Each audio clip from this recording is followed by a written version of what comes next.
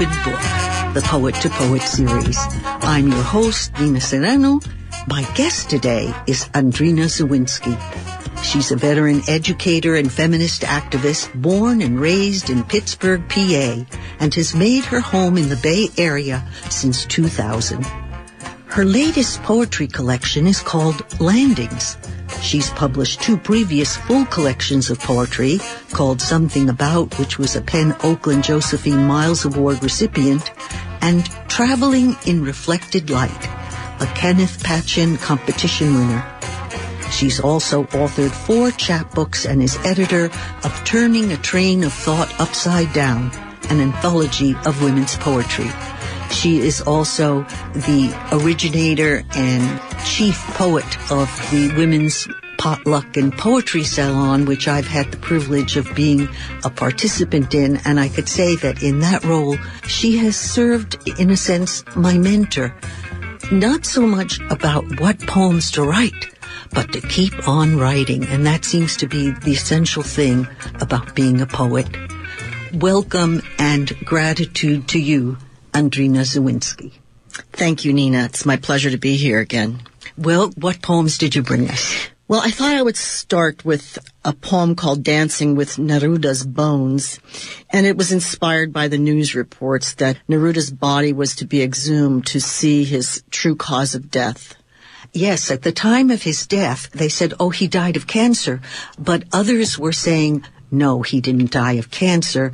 He was poisoned, and that was because he was brought from Isla Negra, the island where he lived, to Santiago during the time of the Pinochet regime, and he was one of the arch enemies and symbol of the Allende government, the progressive, the socialist government. This poem is a surrealistic narrative, and it's also part cento. By that I mean that in each stanza there is a line from one of Neruda's poems. Fantastic. Dancing with Neruda's Bones. Neruda, only known to me in the poet's words, I love you, as certain dark things are to be loved in secret between the shadow and the soul. Neruda's bones have been exhumed for examination. I did not want his decomposed body uprooted from its plot, transmogrified into murder mystery. Poet of eternal present, I cradle his imagined bones and pull them to me, his tango body's phalanges jangling as I cross and gyro tibia and fibia.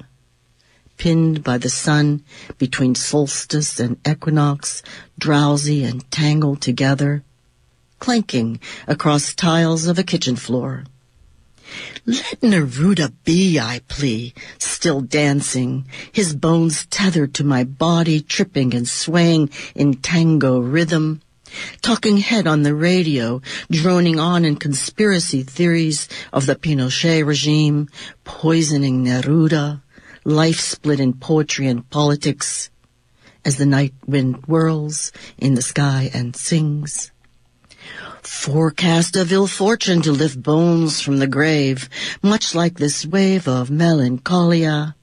In inevitable surrender I concede, what does it matter to have dug them up, as his love lyrics resonate in his monotone moan, Gardel crooning behind our bumpy boleo, El dia que me quieres.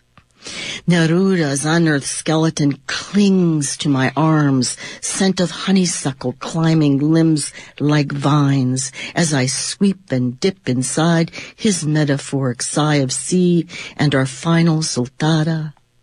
Voice of the rain crying, no carnations, for me only a wound that love has opened.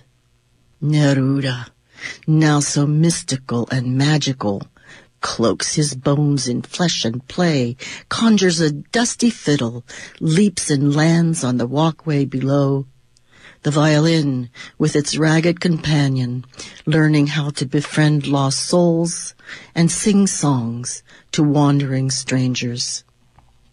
That was deep. I think that Neruda has been such a beacon to the world international poetry scene, but certainly to activist poets around the world. And that was very shocking, and you caught the duality of it. How good that it's happening, because the truth is always good, and how sad when graves are messed with. There seems to be something not right, and I think that's what the indigenous people have been trying to tell us all along. Your poems always seem to hit on the truth of everything, and that form that you found for it. Tell me about that form again. Well, the cento is a form where you take the poet's words and use them, rearrange them, get creative with them. In this case, I use them very specifically to interject into stanzas in a way that they would flow smoothly with my own words and thoughts. Well, you certainly succeeded in that. What's the next poem you brought? Well, I brought this poem called Le Crayon qui Parle, and it has an epigraph by the Tunisian revolutionary poet Al-Shabi that says, "Night will then begin to fade and chains break and fall." And it addresses one of many terrorist attacks we've been experiencing worldwide, but it also poses or tries to answer the question, what do we do as artists or musicians or writers? Before you read the poem, could you translate into English the title of the poem? Le Crayon qui Parle is the pen that speaks. And in it, Picasso makes a little debut at the beginning. And he had a whole series of poem paintings that he did in the 1950s that he had titled Le Crayon qui Parle, because he took a break from visual art and decided to dabble in poetry. Let's hear. When Picasso traded his Pont Neuf studio paints and brushes for pen to write, I separate day from night and the starless sky from the empty heart. His canvases turned inky pages of words, their untamed sketches of dreams, winding paths of thought through summer light, streaming in parlor windows between wars, until Gertrude Stein advised, "Pablo, go home and paint." Then Guernica rose in blacks and whites, its wild-eyed bull rearing up above a grief-stricken mother with child in arms, the speared horse, swords sprouting flowers, dismembered arm bearing a flame-lit light of hope.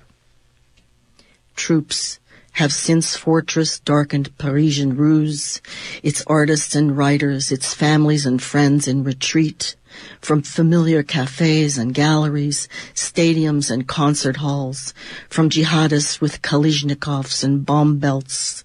Everyone holed up in their ateliers, lofts, homes, peering out over Seine-Orvosges, Tuileries or Bois, across arrondissements, onto blackened views of a wounded city, mourning and left to do what it must, to witness, to sing or to pray, to hold vigil, to take up paints, or dig hands in clay, to run fingers across keys, to put pen to paper, to let le crayon parle as dreary, fearsome nights begin to fade and chains of pain break and fall.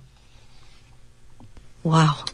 I didn't know about Picasso taking a break from being a visual artist to writing poetry. There you used Picasso's own line, but you didn't make it into that other form that you just mentioned. Correct. The cento. You didn't. Why did you make that choice? I read a lot of the poems he wrote at the time, and I just tried to pick what I thought was the strongest line to be ironical with Gertrude Stein shaking her head and saying, "No, you're not a poet." So do you think that was true? I think from what I've read, it was true. Oh. I think he may have been a bit full of himself thinking that he could do everything. Oh, because usually you think of Gertrude Stein as this kind of nurturing of artists because of the role that she played with Ernest Hemingway, that it was surprising to have her have a negative response to his writing. Right. I'd like to read another one. And it's a thing that happens with writers often, where you start in one place and there's some sort of a trigger that takes you to an entirely different place. But they do have a thread that links them.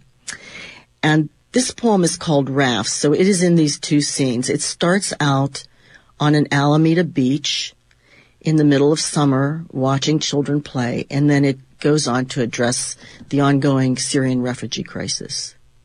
It's called Rafts. Rafts. Sun spills silver stars of light along rippling summer waves. A string of pelicans wing the horizon, light in flight for all their heft. Children squeal and squirm inside their plastic inflatable. One slips over the side, feigns drowning, splashing and kicking, holding on to his crying sister, then jumps back in to tickle her side. All of them swimming in giggles and smiles, in frolic and fun. Family picnicking at the shore, waving from bright beach towels. Other children, roped onto rafts in flimsy life jackets, float in from Aleppo, across the Aegean, away from bombs and bullets, to find a way out, forge a way in, whole families cattled by smugglers, squeezed in dozens deep. But those who slip into this dark sea cannot be rescued with innocent teasing and mirth. A 3-year-old washes up onto the beach, face down on the sand, limp body leaden in his father's arms, water lapping the wounded shore. Very heavy. So what other poem do you have? I find that I write a lot about people who are gone, who are forgotten. I kind of feel like I need to keep them alive in a little way through poetry. Maybe many of us do that. This poem is called The Disappeared. It's a short poem in 4 stanzas, and each stanza is dedicated to a different person. The first stanza is dedicated to Mayra Solis, a Juarez sex murder victim, whose name appeared on a small black cross I was given at a Days of the Dead event while she was still missing. And at the writing of the poem, I had discovered in a computer search that her body had been found. The second stanza is dedicated to Rosanna King, a child paralyzed from the nickel mines shooting, where the shooter said, "I want the women." The third is to Kavitha Srihashra, who is founder of the Global Freedom Center to End Human Trafficking, and the last to Rafia Hussein, a 14-year-old electrocuted in her burqa by her father for not marrying a relative. The Disappeared. The Disappeared. Across the sprawling green of lawn commemorating another Dias de los Muertos, pink crosses stagger the walk for the murdered women of Ciudad Juarez, thousands missing or dead over the years. A procession of candles sputter and spark for a schoolhouse splattered in blood, its Amish girls gunned down by a milk truck driver with 3 guns and a grudge in West Nickel Mines, Pennsylvania. Muffled prayers petition the October air for women packed tight in shipping containers across the Pacific Northwest to appear indexed on packing lists, masked as menus: lo mein, satay, kimchi, pho. Frankincense smolders for those who vanish, shadows in the streets, whole countries disappearing under the weight of burgas. It burns for all of those who are not, for all of those who never will be. All of these are attacks on women. Yes, they are. And these people are not part of the Me Too movement. No, they didn't survive. They did not survive. Let's stop for a minute. Okay. Let's deal with this Me Too movement. My feeling is that it happened so fast. First there was one Me Too on the Facebook, and then within weeks it was an international movement.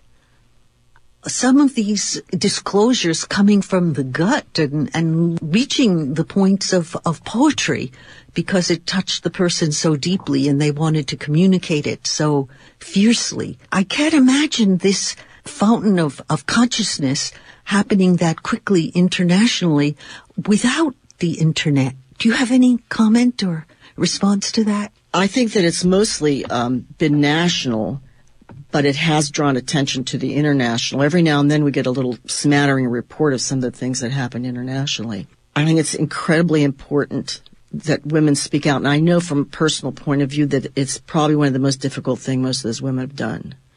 Because even enlightened minds will look at women who have experienced assault and other things as damaged. And they always have this perpetual feeling of damage, even though we talk about being survivors. I have a poem that does address that international, written before the Me Too movement, and it's called As the World Splits Open. And it starts with an epigraph from Marge Piercy from her iconic 1975 rape poem that says, "Fear of rape is a cold wind blowing on a woman's hunched back." This one is written for two voices, so I hope I'll be able to make the switch between voices. 6 men rape and murder a New Delhi medical student on a bus. Her ashes and their crime scattered to winds crossing the Ganges. A woman is raped every 20 minutes in India. 3 brothers take 2 low-caste village girls, twist their scarves into nooses to cut deep into their necks, leave them to die hanging from a mango tree. Women protesters are blasted by police water cannons. A mob of 20 attack a girl in Cairo's Tahrir Square in front of her parents at a presidential inauguration, her body bloodied, clawed, raw, clothes torn from her. Crimes against women are repeated and unpunished. Women go shopping, to school, to jobs. In Ciudad Juarez, they disappear, their bodies found stabbed, dismembered, mutilated, torched. Desert blood. Crimes against women remain unsolved and unstoppable. 5 soldiers rape a Nairobi mother, charge her for insulting a government body. Her sentence delayed to breastfeed. A crime against one woman is a crime against all women. Buried neck-high, stoned before 1,000 spectators, a Somali girl suffers a public death for reporting her rape. Hundreds of Nigerian girls are kidnapped for sex slave trade to be brokered across the Middle East, Europe, Russia. Girls bought and sold as talismans of youth and virility in India, Vietnam, Thailand, Cambodia are more likely to die than to learn how to read. Countless millions of children are ravaged in times of war. On the home front, 2 Steubenville quarterbacks and 1 receiver brag, "A girl you get drunk can't say no," are videotaped for a YouTube splash. 1 in 4 American women will be raped in her lifetime.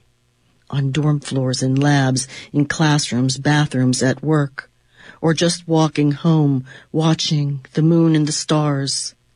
As the world splits open, cold winds blowing across their hunched backs.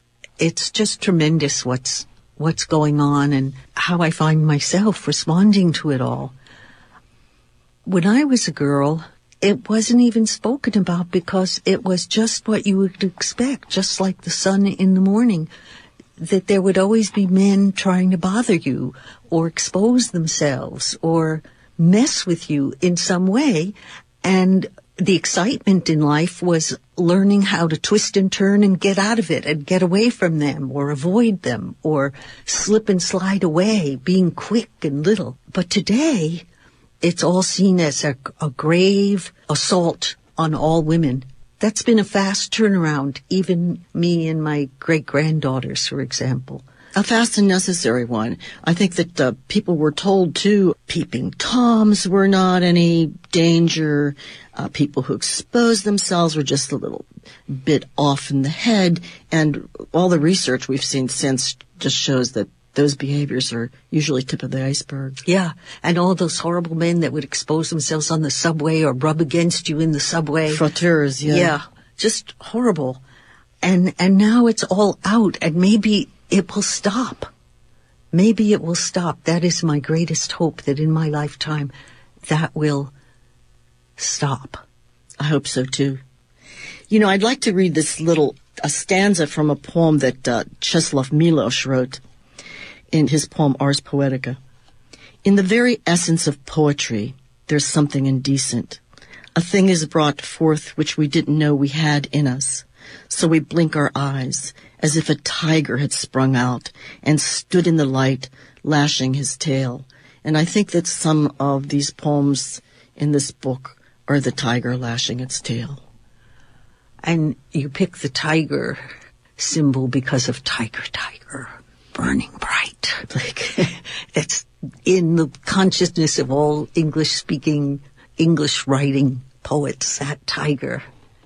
Well, I have a more positive piece that praises women in work. It focuses on my own mother as well. It was a time when a new Gatsby movie was coming out, and I was so annoyed that of this Fitzgerald's image of the new woman as this kind of narcissistic, self-indulgent, anything goes kind of gal, when so many different things were happening at that time in the world. So this was also inspired by watching the Bad Girls, the Bay Area Derby girls, skate, and realizing I was in a hangar out at the Richmond docks where Rosie the Riveters put together these prefab ships for the Kaiser Corporation. So it starts with an epigraph by Naomi Shihab Nye that says, "How do you know you're going to die? I begged my mother. With strange confidence she answered, when you can no longer make a fist." Rosie Times. My mother, born into the flapper era, never bobbed her hair, never sported drop-waist dresses with a cloche, nor did she cover her face with pancake and rouge, lifting her skirt above her knees in speakeasies or on Gatsby verandas. She came of age in World War II, draped in white coveralls, hair wrapped in a red scarf under a hard hat, clear goggles shielding her amber eyes. She welded pressed steel's boxcars outside Pittsburgh. Like women in Toledo, hauling Jeep parts to Ford lines, like those assembling fuselages on bombers in Long Beach, or for Boeing's flying fortresses in Seattle. Like women filing bullets for the Army or constructing ships at California's Richmond docks. Like those feeding blast furnaces in steel mills, sparks flying at the giant cauldrons of molten steel. Liberty girls, the women on railroads and shipyards as pipe fitters and riggers, bus drivers and mechanics, like those shooting riveting guns or ferrying planes, ratcheting with wrenches or lighting torches. Arms linked across America with the plains women, with the farm women, the desert and mountain women, with the city women, even with Marilyn Monroe, who as Norma Jean attached propellers to planes. My mother never jumped drunken in her clothes into a fountain like F. Scott Fitzgerald's New Women, but she did drop donning her mail-order rayon sheath from a rowboat into a lake, belting out high notes of Indian love call at a USO picnic. She learned to love the night shift as a blackout air warden and became the woman who I would later blast for not pulling free from my father's fierce grip.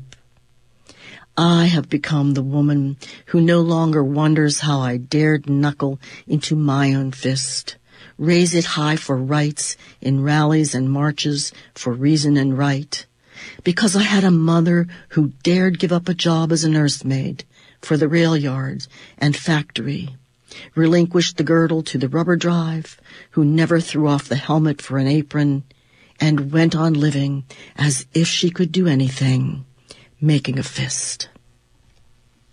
Well, Andrina, these have all been marvelous poems from your latest book, Landings. Maybe I'd like to end with a piece that for me harkens to a current situation where instead of making jobs in the solar and clean energy industry, our current president is appeasing people with reopening jobs in coal and steel. And so I'd like to read this poem to perhaps remind about what it was like in those fields, and perhaps maybe we should steer away from them. So it's really a poem possibly about false promises. It sits in the lap of a Gregory Orr epigraph that says, "No meaning but what we find here, no purpose but what we make. What they told us, what we believed. This is how they told us it would be. Hard work, hard as digging up clods of earth, parched by sun. An inheritance to make something of nothing, no purpose but what we make. The natural phenomena of hummingbird defying gravity, or the return of the eagle. All the gloriously hard wing beats, a chorus of courage. No meaning but what we find here. This is what they said it would be.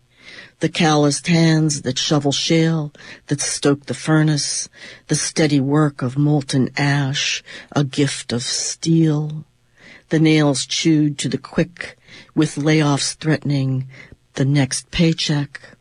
The face muffled in winter to hide the shame of the food line, its dehydrated cheese and powdered milk. This is what they told us about the jewels that fired furnaces, the glow of slag smelting, the same fiery brilliance as the filthy sunset bleeding down upon the gray Pittsburgh skyline. Pig iron at the open hearth, a cauldron of magic making steel. This is what we believed, even as we choked on their smoke and soot. Thank you, Andrina Zawinski. Landings is a marvelous book of poems, as people have just heard. How could they get this book?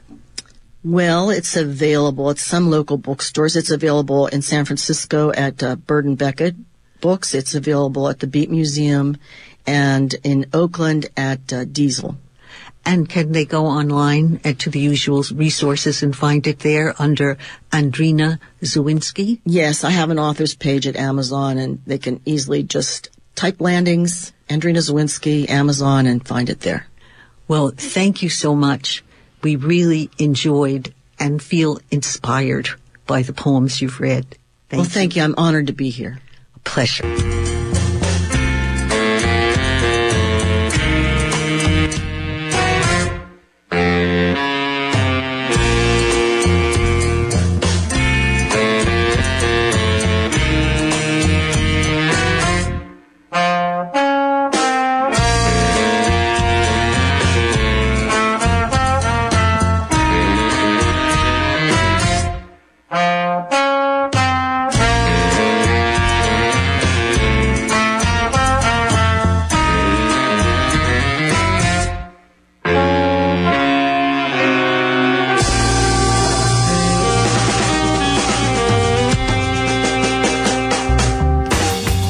Thank you for your generous support and patience as we had to extend this pledge drive to reach our goal. In return, we pledge to ante up for you the high-quality journalism and alternative music exploration you tune in to 94.1 FM for. In these challenging times, KPFA needs your help to keep the heat on those who threaten our freedom to speak truth to power. Remember, we are your sanctuary of dissent. Thanks for keeping KPFA as vigilant as always.